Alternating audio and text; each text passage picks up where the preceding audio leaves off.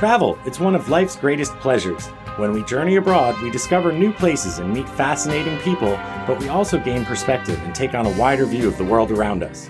That was Trevor Ranges, and I'm Scott Coates. After more than 25 years living and working in Asia, we've developed an amazing network of interesting characters throughout the region.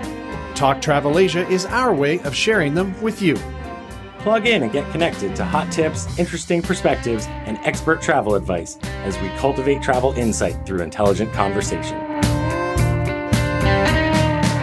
Language screw-ups, weird taxi driver stories, and warning signs we wish we could tell our younger selves are a few of the topics we'll discuss on this special crossover episode between Talk Travel Asia and Bangkok Podcast. Scott and I have each spent the majority of the past 20 years living in Bangkok, as have our guests, Greg and Ed, who we've known for nearly as long as we've been living in Asia. Over the past 2 decades, the City of Angels has changed nearly as much as the 4 of us have.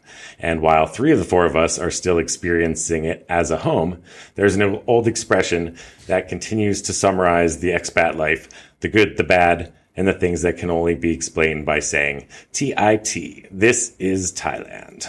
Hey, Scott, how you doing? Hey, Greg, Ed? I'm doing good, Trevor, and happy that we have linked up with Ed and Greg from the Bangkok Podcast. How are you guys? Awesome. Great. Happy to be here. So I'm in Hua Hin, Trevor's in Phnom Penh, and Ed and Greg, you guys are in Bangkok. Is that right? That is correct. I didn't know you were Hua Hin. Yeah, I'm in Bangkok still. Mm-hmm. Well, so we got talking and we thought, hey, we all like each other. Why don't we hook up for an episode and kind of run it on both of our shows? And why don't we just talk a bit about kind of our lives here? How did we get started here? How have we evolved in Thailand? How has Thailand impacted and helped us evolve? So we're just going to chat it up and have that quick conversation. And maybe first, without going into great detail, because I think most people know, but just in case, like, Ed, what first brought you here? Actually, I was a lawyer in Chicago, got tired of it pretty quickly, and I was just looking for anything to do that was interesting. And a friend of a friend told me about this teaching job in Thailand. I was like, Thailand? What? You know, that's on the other side of the world. And I took the job, and it's kind of ironic now since I've been in Thailand for 20 years. It was a 1-year contract, and I was so skeptical that I would want to stay for 1 year that I asked them to renegotiate, and they changed it to 6 months. Lucky for you. Yeah, and that's how I got here, and one thing led to another, and 20 years later, I'm still here. Blam. Trevor, how about you? Well, it's funny you should say, because I came to Thailand to work for the same company that Ed did. And when I moved to Thailand, I told people I was moving to Thailand, even though it was only a 3-month contract that I was offered. And after 3 months, they offered me an additional 3 months, and then that became a year. And then 2 years later, I was like, I guess I did move to Thailand, and I gave up my storage locker that I'd been paying for all those months, and stayed forever. Accidental kind of. And Greg, how did you end up here? Yeah, well, I came home one day, and my roommate said, this is in Canada, and he said, hey, let's go and see our friend Penny, who just recently moved to Chiang Mai. And I said, I can't just go to Thailand to see Penny. And he said, why not? And I said, I don't know. I guess I probably could. And we planned, we saved, and we came over here, and we were going to spend 4 months traveling around. We hired a great company to show us the ropes when we got to Thailand called Smiling Albino, which one of us has co-founded. And we finished that great tour, and then my buddy left after 12 days. And I said, the hell with you, I'm going to stay and see what happens. And boom, 20 years. It happened. And I'm the guy that co-founded the travel company that Greg came and had a trip with. I moved here in September 99 with the dream of starting a travel company, and who would have guessed it worked? And the rest, as they say, is history. So, Trevor brought this next one up. Is how and when did all of us meet? Yeah, well, I think it's cool that Greg and you met like right off the bat, kind of like that, in a way that Ed and I kind of met right off the bat as well, and then we crossed paths with the two of you guys a couple of years later. I first met Scott, I think, when he came to a Halloween party that Ed and I were throwing in the house we lived in together. I do remember exactly when I met Trevor, because it was just in a buddy's apartment who we were all working in the same company, and they had put us up in the same building. And my buddy, Brian, was like, oh yeah, you got to meet this guy, Trevor. He's like a new teacher. And so I remember when I met Trevor. I don't remember meeting Scott, and I don't remember actually meeting Greg. That's funny because I don't remember meeting you either, Ed, but I do remember the first time I met Trevor. And I think I was sitting in maybe a Dunkin' Donuts in Siam Square and with Ed, I think, with someone. And this random dude walked in and it was Trevor and he's like, "Hey, how's it going?" And then you had just come from the movie poster store and you unrolled an original Thai language poster of Star Wars from 1977 that you'd picked up. And I was like, "Who's this new guy? He's nerdy and I love it." Cool. So I think we're just going to work through a series of questions that we've kind of thought might be interesting and kind of go in semi-random order. So why don't I kick off this question, then each other question, one of you guys grab it. But thinking, what were some of your early experiences with food and how did you evolve with that food, Ed? Interesting. When I got here, it's weird. I've gone through weird diet changes. When I got here, I was vegetarian.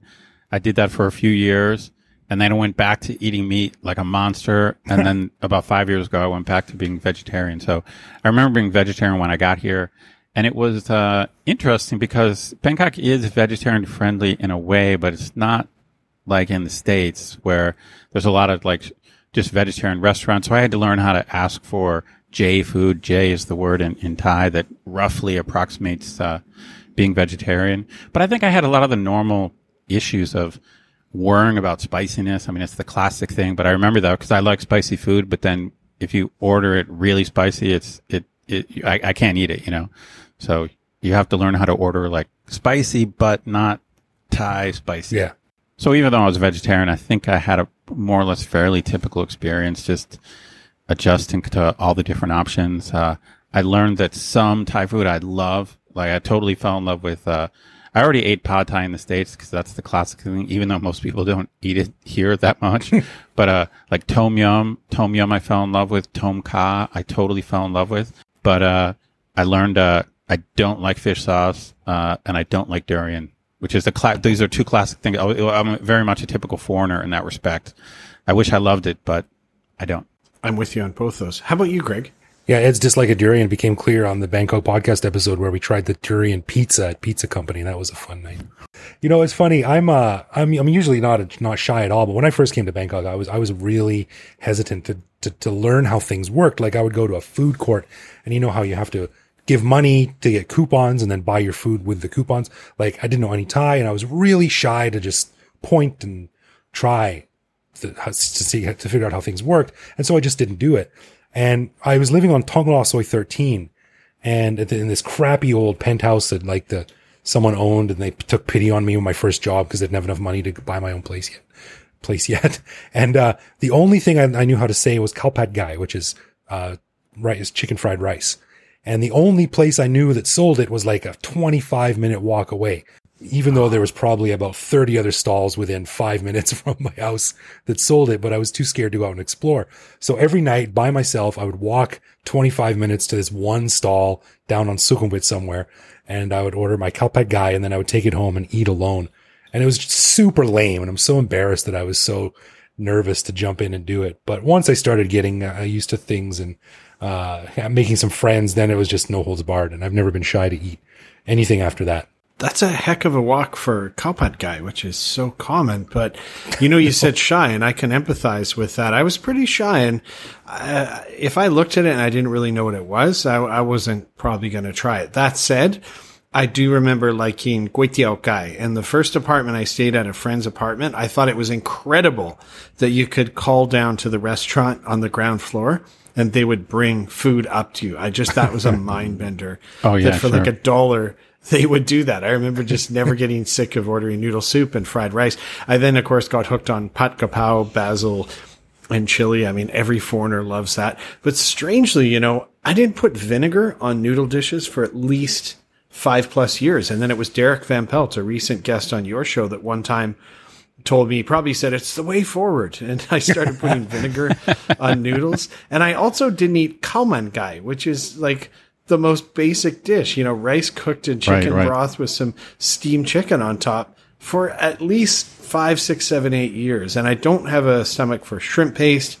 anything real fishy, but I've grown to love more of it. How about you, Trevor? Wow, I feel like I won this round because I was lucky, and Ed probably ate there as well. But I could picture Ed eating cow tom, or what'd you say, the coconut one? Sorry, I can picture Ed. Oh, you mean tom kha. Yeah, you always Tom order kha. tom kha. I remember that. Yeah, but we were lucky that the building that Ed and I lived in when we first moved to Thailand 20 years ago, there was a man called Soup Man who had this little street stall down at the end of our soy, and it was amazing. Like, aside from the coagulated blood that was in the stewed chicken soup leg, that was you could just eat around that. But that quickly became my comfort food. So his khao man gai and the bát mi mudang, and he made his own mudang, and the chicken soup with that stewed chicken leg, it was also amazing. I ate there constantly. Yeah.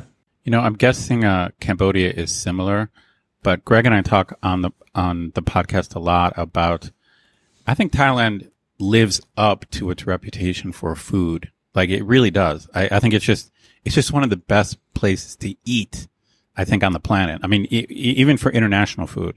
I mean, maybe not for something I don't know, I eat a lot of Lebanese food. I eat some Italian food, but I eat a lot of Thai food. And when it comes to eating, I feel pretty lucky to be in Bangkok. That was a Soi 1 thing, though, as well, because just when we lived on Sukhumvit Soi 1, there was all that Arab food nearby, and you really got a taste for the international offerings that Bangkok had available very quickly and easily. For sure. You want to know something crazy is that I never really had a mango in my entire life until I came to Thailand, and then I tried it, and I was like, not for me. Really? And I didn't eat mangoes with any regularity at all until about 6 years ago. And then I had mango, and I'm like, what am I doing? This is delicious. I love mango. Yeah. Sounds crazy. I don't know what's going on. Yeah, I got it. Yeah, we're going to talk about learning the language, and Thai is a different language, obviously, because they have a different alphabet than we use in English, and they have tones, which can be tricky. And the sentences are all just a bunch of letters strung together with no spaces in between the words. And sometimes the vowels are above or below or behind the consonants. How did you guys deal with the challenges of language, and how proficient have you become in it over the past 20 years? Greg, why don't you shoot first here? I am embarrassed at the level of Thai that I speak. I can get through the day. I can have simple conversations about a lot of popular topics. But I always say, if I met a guy in Canada who had been living there for 20 years, as I've been living in Thailand, and he spoke English at the same level I speak Thai, I'd be like, dude, come on. This is pathetic. This is a terrible, terrible show of dedication to your new home. So at this stage, I should be on stage in front of a crowd reading original Thai poetry that I had written, but I'm not. And it's I've no one to blame but myself. It's just alternating between a lack of time, a lack of money, and a lack of ambition and willpower and drive to force myself into positions where I need to practice Thai, which I think is the key. So I've even tried to have Thai nights with my wife, and her English is excellent. It's near fluent. But after about 10 minutes of me struggling to speak Thai, she just goes, you know what? this is not working. Let's just not do this, And I find it's really hard too. If you ask a regular Thai person, why is this word or a high tone when this consonant is a middle class consonant? Most Thai people won't know. They'll just say, well, I don't know. That's just the way it is, which is exactly the same way that I describe English. If someone asks me, why is this a past participle of this thing? And I'm like, I have no idea. That's just how it's spoken. So I really think if you have a question about Thai, you really need to ask a Thai teacher for the right answer. But anyway, my Thai is okay, but it can sure as hell be a lot better. Yeah, so Scott, I mentioned that you picked it up by putting yourself in situations where you had to speak Thai, and you lived in an area that intentionally kind of allowed you to do so. Yeah, I will preface it, though. I'm in the exact same boat as Greg is. No excuse, 21 years I should be fluent, and I'm not. That said, I lived out in Ramkhamhaeng, the eastern suburbs, and also by virtue of my business, putting together a travel business, we were always trying to meet people and say, rent a motorbike and then drive it here and get it picked up by a truck. So I had to learn a bit more. It probably took me 12 years or so until I decided to learn the alphabet. And that's the first thing I think anyone should do now is learn the alphabet. It's actually not that hard. And then you can just read signs everywhere you're going. And it really helps a lot. But I mean, even after all these years, just when I think I've got like a word down pat, I'll say it and someone has no idea. I remember about a year ago, I ordered a water and I got a coconut. And I still don't know how that happened, but maybe they weren't listening well. But I remember I got that coconut, and I really inside I was crushed. I was like, "Oh my god!" Like, anyhow, Scott, you know what that reminds me of? Once I got in a taxi to go to Ayutthaya, and I had my camera, and it was just going to be like a photo day. I'm like, it was like a Saturday. I'll go to Ayutthaya, I'll take some pictures. So I get in a taxi, and I'm like, buy Ayutthaya, and then we negotiated the price, no problem. Heads out. About 45 minutes later, I realized we're like south of Bangkok. We're like heading towards like Chonburi.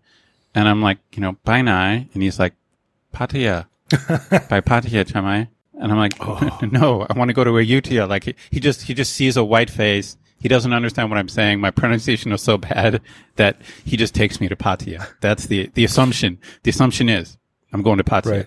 Well, and this is, I'm not bashing Thai people, but I found this an awful lot, is that people will be so thrown off by speaking to a Westerner in Thai, and they just get something predetermined in their head that you want, to where I found they don't actually really listen to what it is you're saying, and be it a food dish or just what you're saying with Pattaya. I agree 100%. And this has been a personal breakthrough I had, because it's common sense that when you're learning a foreign language and you're in their country, that it's your fault. Dude, this was a huge realization for me. It's kind of common sense that when you're living in a foreign country and you're learning a foreign language, that any miscommunication is your fault. And I'm not exaggerating. I think that's the way I thought for 15 years. Anytime there's a miscommunication, I'm like, God, my Thai sucks. I really got to work on it. But about 5 years ago, I just woke up to the reality that there are a lot of Thai people who are just not very good listeners for whatever reason. And again, it might just be because they don't know how to react to like a Thai sounds coming out of a white face. I think it doesn't compute for some of them. It's like, it doesn't make sense. I actually think it's an important thing for expats to realize that actually it's not always your fault. I really think that's true now. Now I've gotten into arguments with early expats, not the wise old expat like myself, early expats who think I'm putting down Thai people, or who think like, no, it's like, it's our fault. And I'm like, I get it, dude. But you don't understand, like, there's always two sides to communication. There's two sides. There's the speaker and listener. Think about how many times you have sorted out someone else's bad accent while they speak English. I mean, I feel like I could put up with a pretty bad accent and still figure out what they're saying in English. But I think maybe Thai people just don't have enough experience doing that. If you're a native English speaker, you just, whatever, you have some kind of privilege or you have some advantage that everyone is trying to speak your language. So we have a lifetime of listening to Indian people or Chinese people speaking English in a thick accent. So maybe that's why we're better at it. But this is a message out to all the expats out there struggling with Thai. It's not always your fault. That's the truth. It's just the real truth. This is going to make me sound like a broken record, but I'm on the same level as you. Not same level, but I have had the same experiences as you and Greg. Scott and Greg, and I feel it's the same. The only slight difference in my case is that after 2 years, I made a really serious effort to learn Thai. I made hundreds of note cards by hand, which coincidentally I recently found. I still have them, but I have hundreds of note cards in all these categories. I reached a certain plateau, but I don't think it's gotten better. It's so painful to have this come out of my mouth. I don't think my Thai's gotten better in 17 years. 17. The lifetime of, it's like someone going to college from the time they were born to going to college. Now say that in Thai. I don't think my Thai's gotten better, but that is how I met my wife. But I was going to say the difference is, I married one of my Thai teachers. So I did get that. I got Zero that. progress. riding the SkyTrain, I learned to read the SkyTrain sign. So that's how I started teaching myself the alphabet, which I recognize as being really important. And I use like phonetics, like Law Ling looks like a barrel of monkeys, monkey, and Gawk Guy looks like a chicken with a little beak and stuff like that. I had difficulty learning like Greg did from my girlfriend or girlfriends at the time. So I did like Ed, and I made flashcards and I wrote everything in Thai. And I was learning to create my own sentences and put words together. And I used to spend a lot of time in Luang Prabang, and the Lao people used to help me with my Thai, and they think it's funny because Lao and Thai are a little bit different, but similar enough that they could help me fix my Thai spelling or have a good idea of what it should say. And, so I became somewhat proficient in the language except for speaking. Because if you just practice reading and writing, you don't get the tones down. And, over the years, you pick up the words and stuff. So it is interesting now I'm here in Cambodia and I can't speak Khmer like at all. There's a lot of words that are similar, like jamuk and wenta and moak. Like French and English have similar words. Khmer and Thai have some similar words. So I try to speak Thai sometimes, and it doesn't help at all here. All right, I got an issue. How about just weird or awkward social interactions, and maybe how it's changed over time? Because hopefully we've learned something, from when we first got here. Scott, why don't you start us off? Mine that came to mind seemed to involve women, but little silly things like my first Thai girlfriend. I remember thinking I was being very nice one day, getting her flowers, but I ended up buying these flowers that are only used to make offerings at temples. And I gave it to her, and I remember she just looked absolutely perplexed and was nice enough not to tell me, I think for a couple of days. So I gave her those flowers, which was kind of neat. And then I remember another time I met a girl for a date, and I believe you guys have talked about this on your show, and she brought a friend. And you're just sort of like, oh, well, hang on, who's this? Who's this person? And that's really awkward. And then another one, which I guess could happen anywhere in the world, really, but really being sure you kind of know what's happening, is I had a meeting with quite a famous Thai guy named Kun Michai from the PDA here in Thailand, famous for foreigners for their cabbages and condoms restaurants, but they do all kinds of social programs. And I thought he and I were having a casual coffee, and I rolled up to Cabbages and Condoms where their office is, and there was a placard, like a name board, "Welcome, Mr. Scott from Smiling Albino." And I saw it and I thought, uh-oh, what's happened? And I got escorted to a meeting room where the board of PDA, which is a big organization, was all there. Wow. And my God. I was in a meeting with all of them about how we could potentially combine forces. Yeah, expect the unexpected. Wow. I'll tell you, the asking a Thai woman out on a date and then having her bring a friend is such a classic, but apparently it's deserved. It's a deserved classic because it's happened to so many people. That exact thing happened to me. It's even happened to me where I've been hired to do some tutoring, and we're going to meet in Starbucks, a public place, and then they have someone else like shadowing, like their brother or like a friend, even in a public place like Starbucks. Trevor, what do you got? Yeah, I've always been, Greg, the way you were saying that you were shy about maybe the food or sometimes using language, I was always careful or cautious about not making these types of faux pas. And we had an episode with you guys about faux pas, or maybe Ed was on the faux pas episode. I remember just cringing, like when people call their waitress P. P is like is a respectful term for someone who's like higher in status in Thai culture, kind of, for someone who's like respected or you should give respect to. And like, it always seemed really awkward to me when people speaking Thai early on would refer to just anyone with that term. Or the why, you're supposed to why people first whom are higher in status or stature to you or whom you wish to give respect to. And then I remember just sort of like whying whoever, right? Like I whyed the person at the immigration desk at the airport until my girlfriend, Nat, at the time, she's like, "What are you doing?" And I was like, well, I mean, I kind of understood at that point that it wasn't really appropriate for me to, but at the same time, like they're stamping my passport. So I'm like, all right. Getting the whys right is not easy. I'm still working on that. Greg, what do you got? Well, a couple come to mind right away. In my first years here, I was a teacher, and I was doing a summer camp for these kids up in Kanchanaburi. And of course, we stopped at the Erawan waterfall. And at the time, I wasn't quite so rotund as I am now. And I'm a big, tall guy, big, thick guy. And I was walking around in the waterfall by myself. And these three girls, probably about my age at the time, sort of late 20s, wanted to take a picture with me. And they were saying like, "Oh, you're tall and big." And they were laughing and giggling. And just for fun, I was like, "Hey, this is great." I'm like, this is fantastic. Ties are so friendly. And I picked one of the girls up, like in my arms, like crossing the threshold on a wedding night or something, and she was just laughing and giggling, and her friends were laughing and giggling, and someone took a picture, and it was all fun. And then I went down to the other teachers and the Thai teachers who were escorting us. And one of the older male teachers pulled me aside, and he's like, "Yeah, you better not do that again. Like if her boyfriend was here, there would have been a big problem," and I had no idea, but that's seriously crossing the boundary for what's appropriate to do in public with a stranger, and, it was funny I think it was on the same trip, maybe even, I did a stage show for all of the fellow teachers and the students in the camp. And we had to dance on stage a little bit. And there was probably 100 kids in the audience. And there was 4 of us on stage, 2 guys and 2 girls. And I had to dance with one of the girls, sort of like in a goofy fashion, dressed up.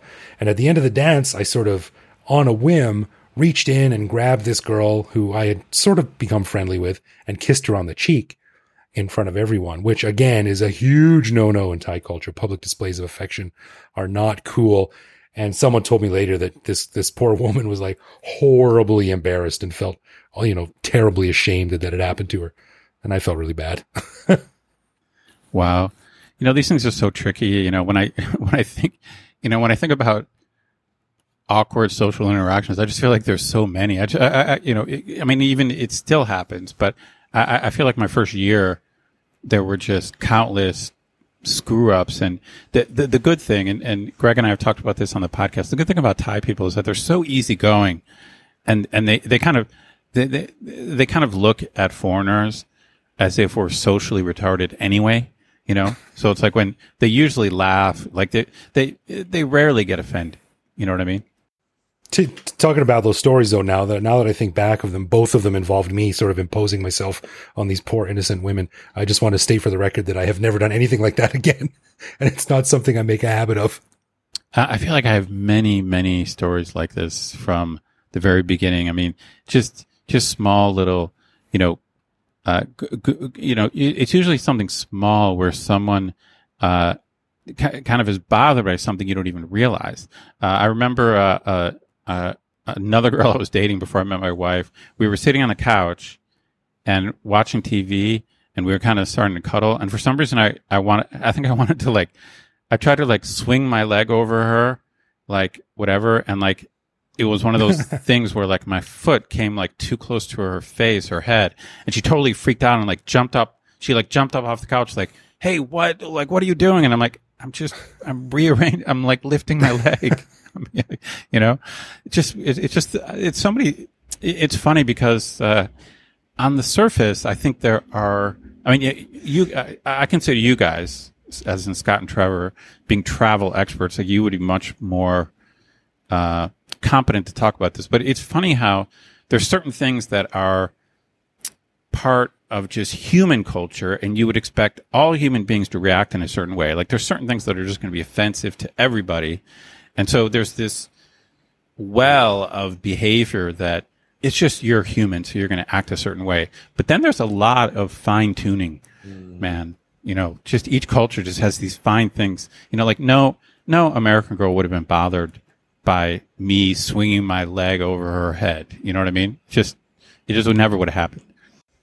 But then you haven't put your feet up on a seat or pointed. I mean, I don't know. The feet thing is kind of weird because I'm pretty adept at picking my keys up with my toes or things like that. I can juggle a soccer ball pretty well and whatnot. And I remember once I dropped a coin at a 7-Eleven and it bounced on the countertop, and then it was going to fall on the floor, and I did a little hacky sack kick, and I flipped it back up in the air with my foot and I caught it. Yeah. And I was like, bam. And everybody was like, I can't believe you just kicked the coin because the king's picture's on it. And it was they were shocked. Yeah, it was. I don't know. It is a pretty bizarre move. But those are like, and we were someone was saying earlier about how the Thais just sort of assume we're socially awkward, and they sort of laugh and they have one of their smiles for these situations. But then the next topic we were going to bring up is about losing face, because there is like a line at which, like, once you cross a certain line, it's not a socially awkward situation now. It's like it's an actual problem. And only some of the things we've discussed here so far are actually like the losing face issue, which is another deal, I think, altogether. Yeah. Well, I'm not okay. Okay, I can, maybe I'll start this off. I don't know if it's losing face, but I've been in situations where I've accidentally crossed a line that, I didn't mean to cross. I mentioned before one time when I was going to Utia to take pictures. This was another trip to Utia to take pictures with my yoga teacher, and he wanted to take pictures in front of all the temples up in Ayutthaya, and I got a bunch of cool pictures. I still have them on my hard drive. It was like a good photography day. But so he was doing like yoga poses in front of these Buddha statues, and it's some really cool photography. But at one point, these guards like charged us. Like, I thought they were going to like attack us. And basically he was doing headstands. He was doing inversions with his feet up straight up in the air that were like higher than the Buddha's head or something like that. So when they saw him like doing inversions with his feet up, they came like charging at us. And I'm like, what? Wait, like, what's going on? And they were like, in their broken English and our broken Thai, they're like, you cannot lift your feet up like that. So they were fine with him like sitting in poses and stretching like in front of the Buddha, but they were really offended. Like, they freaked out when he like put his feet in the air. Someone else have like a story where they've personally done something inappropriate. Like it's interesting because we can lose face very easily there, but sometimes the problem is you causing someone else to lose face, which I think is kind of worse. Yeah. I've got a similar one where someone not only lost face, but actually could have gotten me in a lot of trouble. And I may have mentioned this on our podcast at some point too. We were telling stories, but I was showing a bunch of people around Pat Pong, and they really wanted to see a ping pong show, so I obliged them, even though those are the worst things you can ever see in Bangkok. And we went to watch one, and I was sort of leaning back and in my chair with a drink, and wasn't really paying attention. But one of the women who worked in the bar, like as a waitress or something, she stood right in front of me, and I wanted her to move to the side. So instead of reaching forward and tapping her, I tapped her ankle with my foot. And she turned around and yelled at me with a ferocious energy, like right in my face, like in Thai, screaming at me, and everyone's looking at me. And it was then that I realized, like, oh yeah, you're not supposed to touch people with your foot. And, thankfully I just said, I'm sorry. And she stormed off. But, that in that place, doing that thing could have escalated to something unpleasant. But, I didn't even think about it, and it just sort of happened real quick. And as soon as I touched her, I was like, wait a minute, this might not work out well. Losing face is a real tricky one. And even after, 21 years here, I mean, you basically just never want to lose your cool. You never want to become visibly angry. You don't want to raise your voice, and people get very uncomfortable as soon as you do that. And I've heard you guys mention that in your show, and I know we've talked about it. Like, Banks is one that my blood always boils, which is not good. Another side one is, if you say fuck, even casual, I found, like, oh, fuck or something, like, we don't mean it at the level, that escalates everything. But I can think of a losing face that happened just a couple of years ago. And I'd booked a meeting room. We went to the meeting room, me and the other people, and there was a group still in there. And they just kind of looked at us and very gently, very, very gently, to the head of that team said, hey, like, how much longer are you going to be in there? And we were certainly very cool about it. And he sort of looked at us and was awkward. And he said, oh, maybe 30 minutes. And it turned out that his team, seeing him talk to us a couple of meters away, caused him to lose great face. And he basically hated us for the rest of the time I worked there. And I had to pull him aside and apologize and say, really? Would it actually have been better to have asked you to come to my office and walk across the office and go in my office? And he said yes. So that very soft, casual conversation in an awkward moment caused him to lose face. You just never know. It's a tricky one.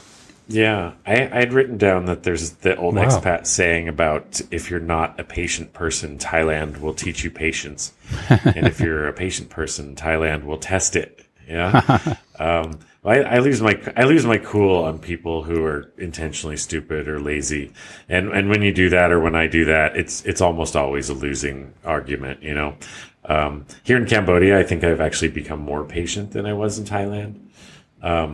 But usually I think whenever you get visibly upset, you're the one who loses face immediately, even if the other person is at fault. But what I've learned to do kind of is just, I know that it's not necessarily that person's fault. Sometimes you're upset at the situation when you get upset, right? Because the rules are different in Thailand and they don't make sense to us and they're so like ridiculous. So I've learned to like joke with the people about the situation and kind of, win them over in the end that the situation is so stupid. But that seems to be easier here. Thai people just don't seem interested in hearing what I have to say. Well, I want to hear what you guys have to say about this because I am married and I was not when I first got here. It's quite a transition to make. But what are some interesting stories from dating in Bangkok? How did we all jump into that with both feet? Scott, you want to go first?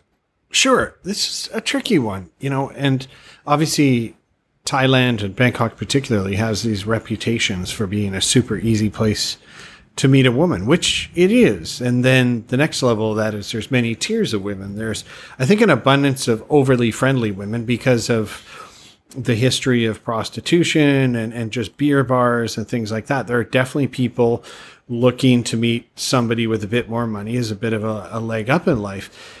That said, is that any different from Canada or America? Like people tend to operate in the same social stratas and once in a while, they'll marry up. Is it any different in Thailand? And then you can have the whole idea that, wow, it's so hard to meet a professional, educated, smart woman that can hold down a conversation, but that's also tough at home, right? And I think it depends where you're socializing and who you're hanging out with. So if you're going to beer bar kind of places, on the weekends, those are the people you're going to meet. If you happen to seek out a professional type event, those are the people you can meet. So it's definitely easier to get a quote unquote girlfriend or get hitched. But that special somebody, I don't know. I think that's tough anywhere. I got to disagree. I got to jump in. Maybe it's because all three of you are married, or it's because you all still live in Thailand. But Thailand's nothing like what it was like back in America, nor what it's like here in Cambodia. I don't know. There's something about Thai women.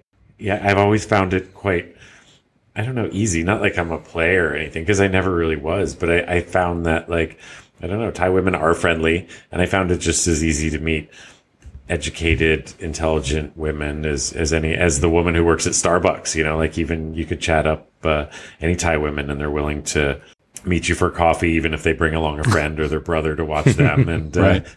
Like I found dating in Thailand to be incredibly easy and enjoyable, and I miss it a lot. I'm a bit different in that. I've been married for almost 10 years.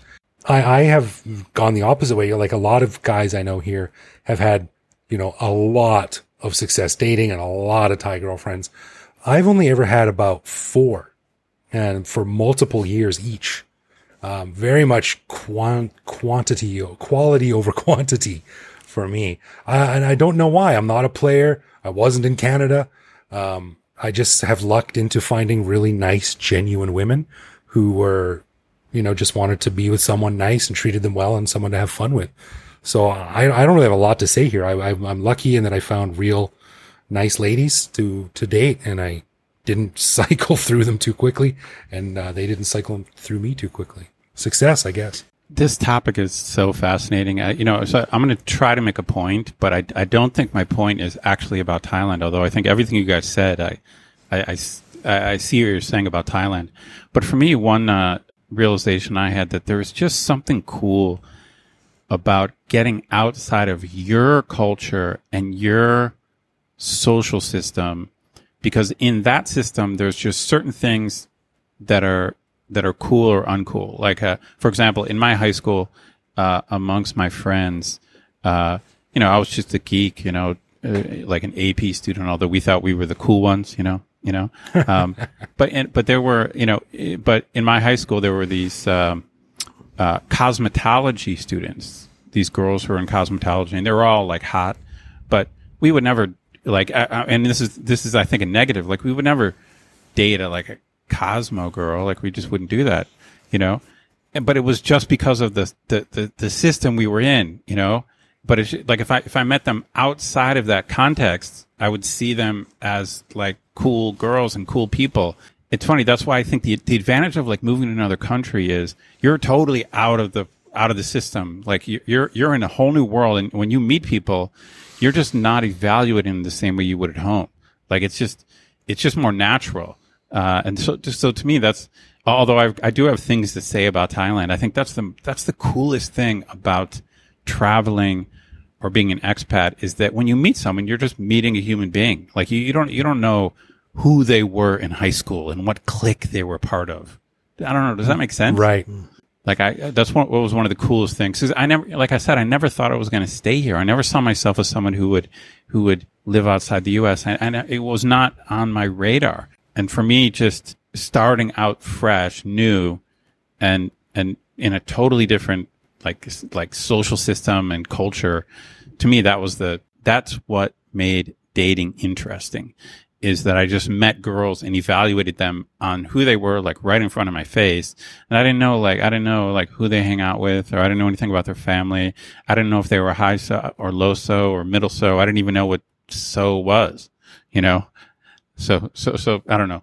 To me, there's an innocence or a freshness when you're an expat when you meet someone.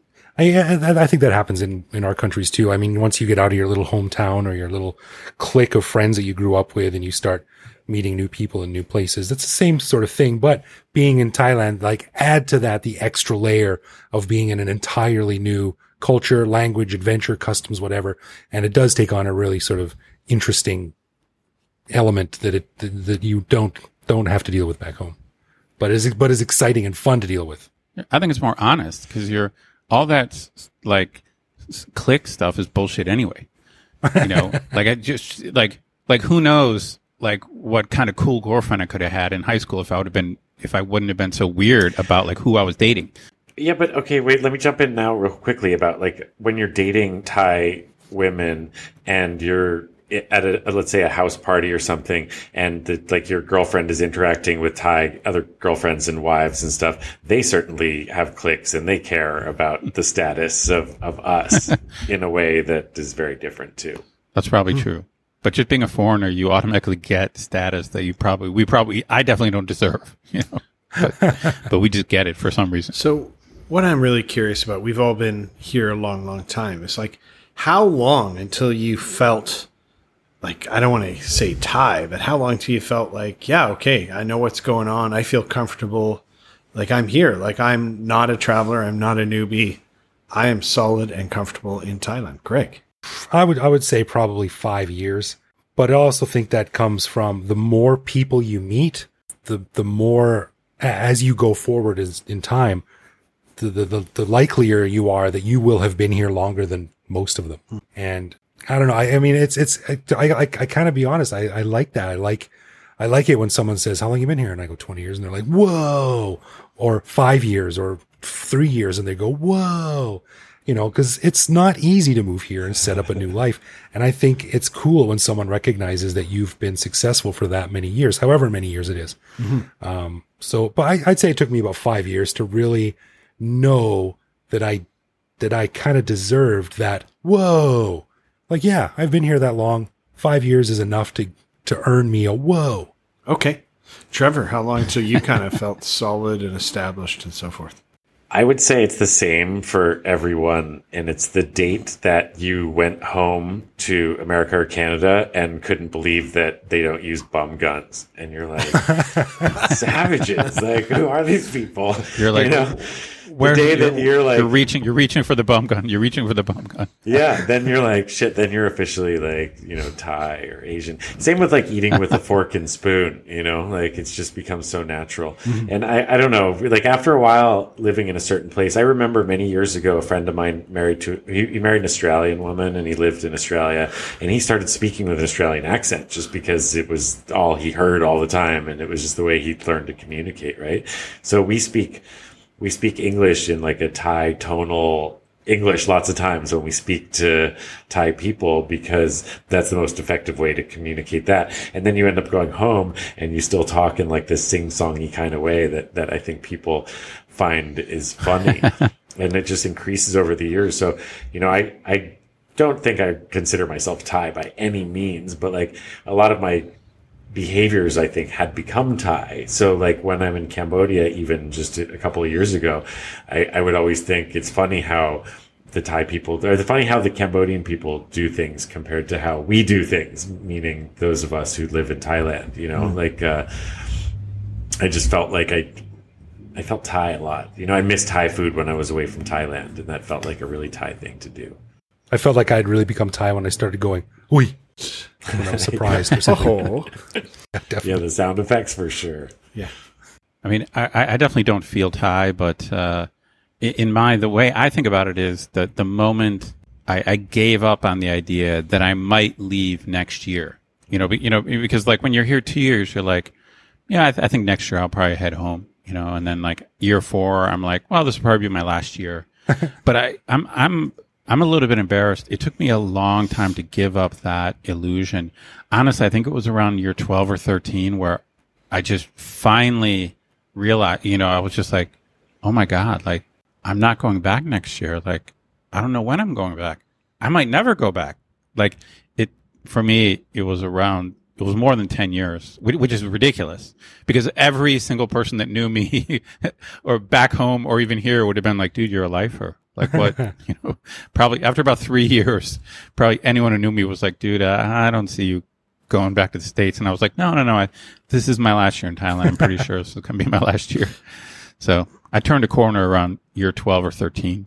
You've all said stuff that really resonates with me, like bum gun. Absolutely. Now, how do people live without that? Fork and spoon. I've asked for a spoon so many times when I've gone back to Canada. And then Greg, you saying, getting the woo after being here a while, even though I moved here to start a travel company and start a life and a business. I remember I met a guy in my first month that had been here 7 years. And that just seemed like a mind bender. Even though I had moved here, I just thought, wow, 7 years, like incredible. But I'd say it was around 5-year mark. Like a lot of you have said, that I started to feel really at home and this where life was. And I think back to a moment, this isn't necessarily where it happened, but I was taking a motorcycle taxi from my house on Ramkhamhaeng Road down to Sukhumvit Soi 2, which would be good 10 kilometers or so. It's a bit of a haul on a motorcycle taxi early one morning. And I was reading a paperback book on the back of the motorbike, whizzing down the road. and I just at some point realized what I was doing. And I thought, wow, like, yeah, I'm kind of local. Like this is, that's Thai. Yeah. That's very Thai for sure. Well, as we're wrapping up here, guys, I want to end on a positive note here. I want to hear how Thailand has changed each of us for the better. Scott, I remember when you were hosting Pechakucha a few years back, I heard you say something that stuck with me. And you said, I think a lot of us here who have been here a long time want to change Thailand, but that's the wrong way to think of it. We should let Thailand change us. And I think it's true for anyone who stays here a long time. So, Trevor, why don't you start? I think, what's interesting, Scott and I recently did an episode about just being an expat in different countries in Asia. And I've had the experience of, living here in Cambodia and spending time in Indonesia and Korea and Vietnam. And I think the biggest change to me wasn't simply just living in Thailand, although Bangkok being such a cosmopolitan city certainly played a large role in this. But I think it was just being exposed to lots of different people from so many different countries. like we have friends from all over the world, and we're constantly being exposed to different ways of thinking that aren't just Thai, but are, Canadian or Estonian or Bulgarian. I have friends from so many different places. And I think that's really changed the way that I think. In many ways, I think I've become maybe less American than I've become like more Thai or more Khmer, So I think I have a more global perspective now. And at the same time, that makes me more open to trying not to judge or assume things about other people. Because while they're like influences of their own culture, they're also part of this very cosmopolitan society in which I seem to live, or that we all live. Scott, what about you? Yeah, I still haven't mastered this one, I guess, but I have definitely, part of this might be age too, but I'm a little calmer. I don't think I get instantly as angry as I used to about things, kind of let situations take care of themselves a little bit. I don't try and convince people to be a part of something that I might have before. And I can sense a bit when someone's lying to me not to disappoint me. And I'll just kind of smile. Like I always think of Derek Van Pelt, who was on the show, out-tie the ties, like just put on a smile and kind of nod. And like, I try and out-tie the ties when I know they're just trying to not disappoint me. But I'd say the thing I probably enjoy the most, and it's changed me the most for the better, is that I really enjoy mixing with everybody, from a bottle collector, from like the very, very poor person to like a very rich person, all in one day. Like you can literally have conversations and interactions with all ranges of the social spectrum in the same day. And it kind of always reminds me that we're all people and we're all fighting the same struggles. And I really like that mix of people in a single day. And I kind of try and really give everyone an equal footing and just view people as people. Yeah, for sure. Right on. Ed, what about you? Well, first off, I feel like Trevor and Scott stole my ideas, because I think they're. When Trevor we was similar experiences, so it makes sense. Right. When Trevor was talking, I was thinking that's me. That's right. And when Scott was talking, I'm like, no, wait a minute. That's me. That's totally right. So I'm going to go in a slightly different direction then, because I have to now.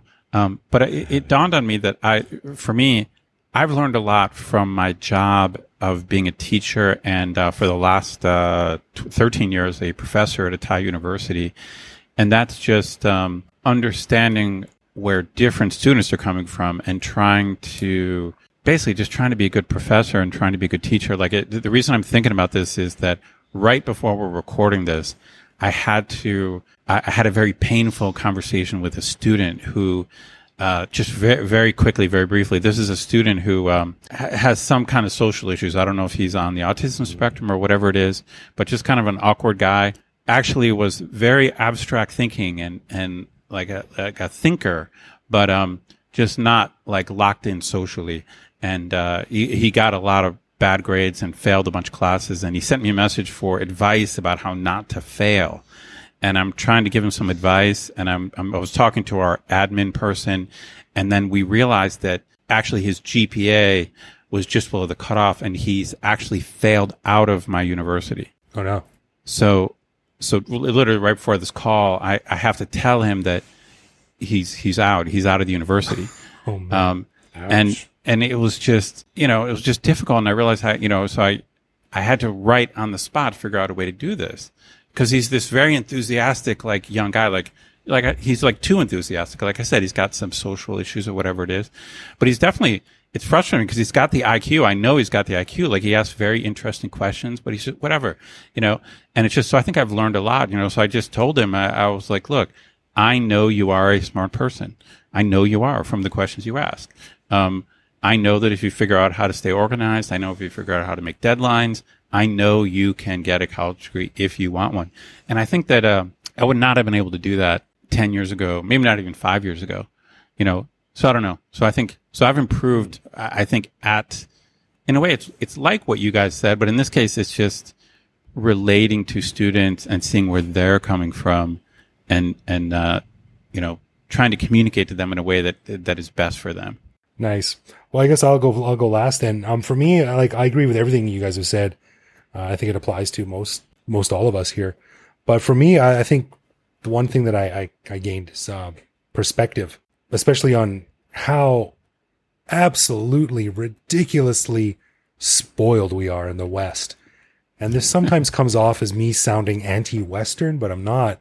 But I just like, we don't even know how good we have it in terms of, I'm talking from a Canadian perspective here. Like, we have the best of everything, the best or among the best in the world, you know, infrastructure, healthcare, social safety nets, you know, roads, bridges, education, what have you.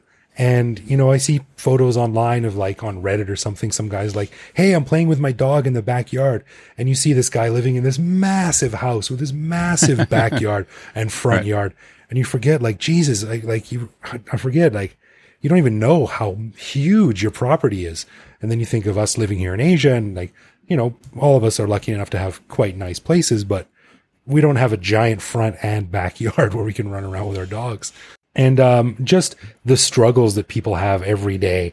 You know, there's a lot of people that have nothing but bad luck, and for whom our worst day, me, you guys, like, our worst day would be their dream come true, you know?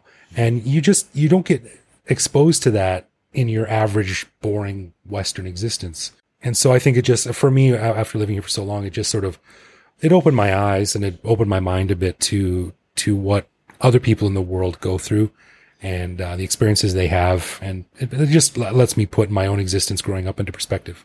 I was going to say that, you know, memes, a lot of memes are kind of parodies or exaggerations, and, you know, they're funny and interesting.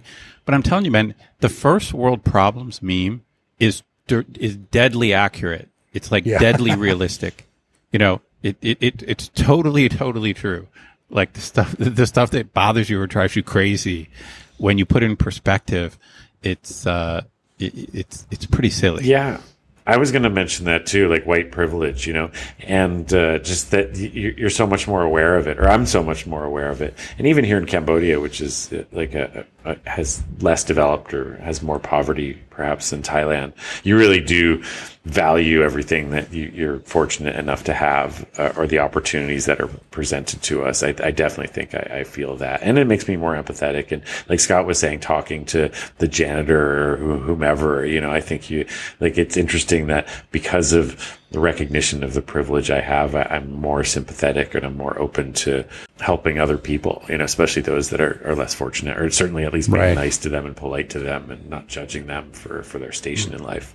What a conversation, guys. I think we all agreed. I thought it was going to be about took a little break, crazy taxi stories and such. We're going to sing Kumbaya now. We've got to do a follow-up to this within under a year, because we still have more in our notes here, and I think there's a lot of great things we could talk about. So thanks everyone for getting together, and we hope everyone's enjoyed this. I say we do this once a year. Yeah, hopefully I could be back in Bangkok for it. I need my Thai food fix, man. We can do it in person with Thai food and a lot of beer. Yeah. Wow, that I accept good. that. Until then. Yeah, thanks guys.